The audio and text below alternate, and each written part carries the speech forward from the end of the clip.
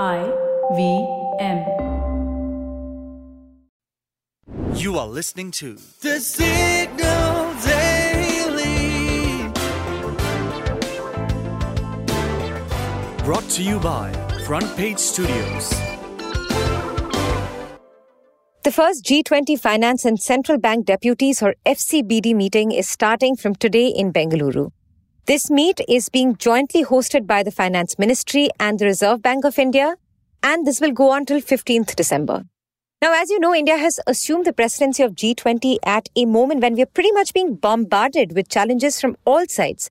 We are faced with a global economic downturn, high inflation, slowdown in international trade. Then there are physical and geopolitical wars going on. And did I mention the climate disasters across the world?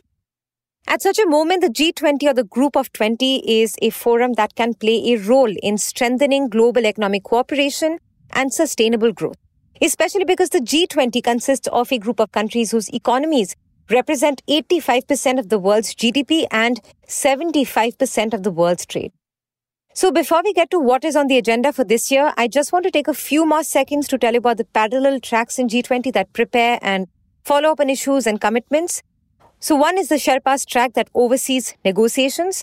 And the first round of the Sherpas track under India's G20 presidency has already taken place last week in Udaipur. The finance track meeting is underway in Bengaluru, and that will focus on economic and financial issues. And now moving on to some of the key issues on the agenda.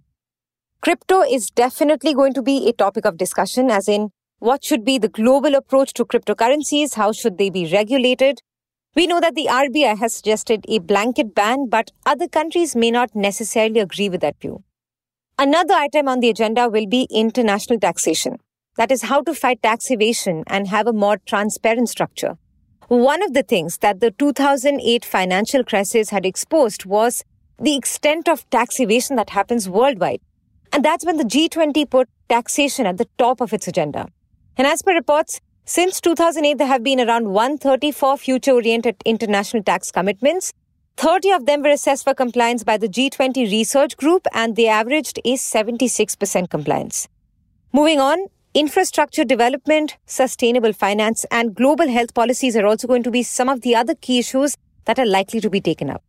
But that aside, the G20 presidency also puts a big responsibility on India to focus on the global south. Weak post-pandemic economic growth, debt crisis, unemployment, climate disasters. This region, as you can tell, is mired with challenges. And it falls upon India to reap the best out of this leadership role. For the next few minutes, you are going to know a little more than you did yesterday from the world of technology, business, policy, and anything that leaves you with a food for thought. Hi, I'm Shorbari, and I'm taken over from Fareen for a couple of days, and this is the deep dive for 13 December 2022. It looks like Apple is scaling back on its ambitious dreams. A Bloomberg report indicates that Apple has pushed back the planned release of its self-driving car by about 2 years, from 2024 to 26. The iPhone manufacturer had envisioned the vehicle to have a limo-like interior with seats facing each other, and the company had initially wanted to market its self-driving car without a steering wheel or even pedals. However, it seems that Apple has realized that the design is not very practical. So now, in an effort to produce a technologically advanced but feasible design, Apple has decided to include a steering wheel and pedals after all. It's also ditching its full autonomy of the vehicle. The Apple car will only be fully automatic on highways as per reports. Apparently, Tim Cook wanted to attain level 5 autonomy, which is considered to be the highest level of self-driving technology that no automakers have achieved yet. But looks like that dream will have to wait a little bit longer. And it's not just the self-driving car. Apple is actually taking cautious steps with even the augmented reality glasses. The company had expressed a strong interest in bringing true augmented reality to the market, and most likely would have been the first to do so. However, true AR glasses in reality are quite far away from us. In fact, many years, I'd say. And the reason for that is because some necessary components like appropriate battery technology, lenses, software support, and manufacturing capacity are missing. Apple, however, is not exactly postponing the introduction of AR glasses. Instead, it has chosen to produce and market mixed reality glasses, which are currently quite popular and honestly more practical. Reportedly, the mixed reality glasses will combine both virtual and augmented reality. And at the center of it, the headset will function as a VR system, but it'll also use cameras to simulate augmented reality. But why pick the pragmatic approach? Perhaps the reason why Apple isn't going full throttle on its AR glasses and self-driving cars is because legacy matters. I mean, Steve Jobs set the bar really high, but Tim Cook also wants to leave a strong legacy behind. And sticking to practical products seem to be a good compromise at the moment. We also invited our in-house expert on all things related to Apple, Rajneel Kamath, who's also the co-founder of The Signal, to talk about Apple's decision. Let's hear what he has to say. Tim Cook has been the Apple CEO for more than a decade, and he's really helped navigate the hoops to make it a $2 trillion company. However, in the last decade or so, we've only seen Apple enter into a new product category, which is the Apple Watch. Some of us could also count maybe the AirPods and the AirPod lineup. But what Tim Cook has really done is also make Apple a services company, not just a hardware one. It's obvious that Tim Cook is not going to be CEO forever, and he's obviously also thinking about what his legacy is going to be beyond just health and the Apple Watch. He has been speaking a lot about augmented reality and virtual reality, but reality also hits in a very different way when you realize the technology isn't there. So maybe Apple is now trying to settle and be more pragmatic about what it can launch in the market.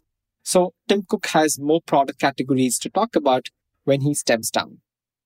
Now, we all know that Apple is popular for its wow factor in all its products. Take the iPod, for example. Apple pretty much revolutionized the market with its click wheel and white plastic and metal design. Even though Apple didn't exactly pioneer the market, it's evident that the company consistently strives to be innovative with cutting-edge technology. But this time is different because it's adopting a pragmatic strategy, as we said. The question that remains now is whether these practical products will succeed this time. And we take this question to Rajneel. Will these products succeed is an interesting question. Apple's philosophy has always been, let's not be the first, but let's be the best.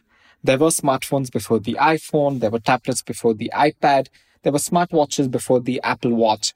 But yet, every time Apple entered these categories, it really revolutionized those categories in a direction that no one ever thought of. With the car as well as the AR/VR headset, it's probably going to be the best in class. And as the technology becomes available, Apple is obviously going to iterate to ensure that it often and always stays ahead of competition. While we wait for Apple to release its Apple Car and mixed reality glasses, the iPhone maker may soon release some other products, and that could be as early as 2023. Rumor has it that Apple may introduce a new product for the home that combines a HomePod with an Apple TV and a FaceTime camera, as well as a new model of the iMac with an M3 chip.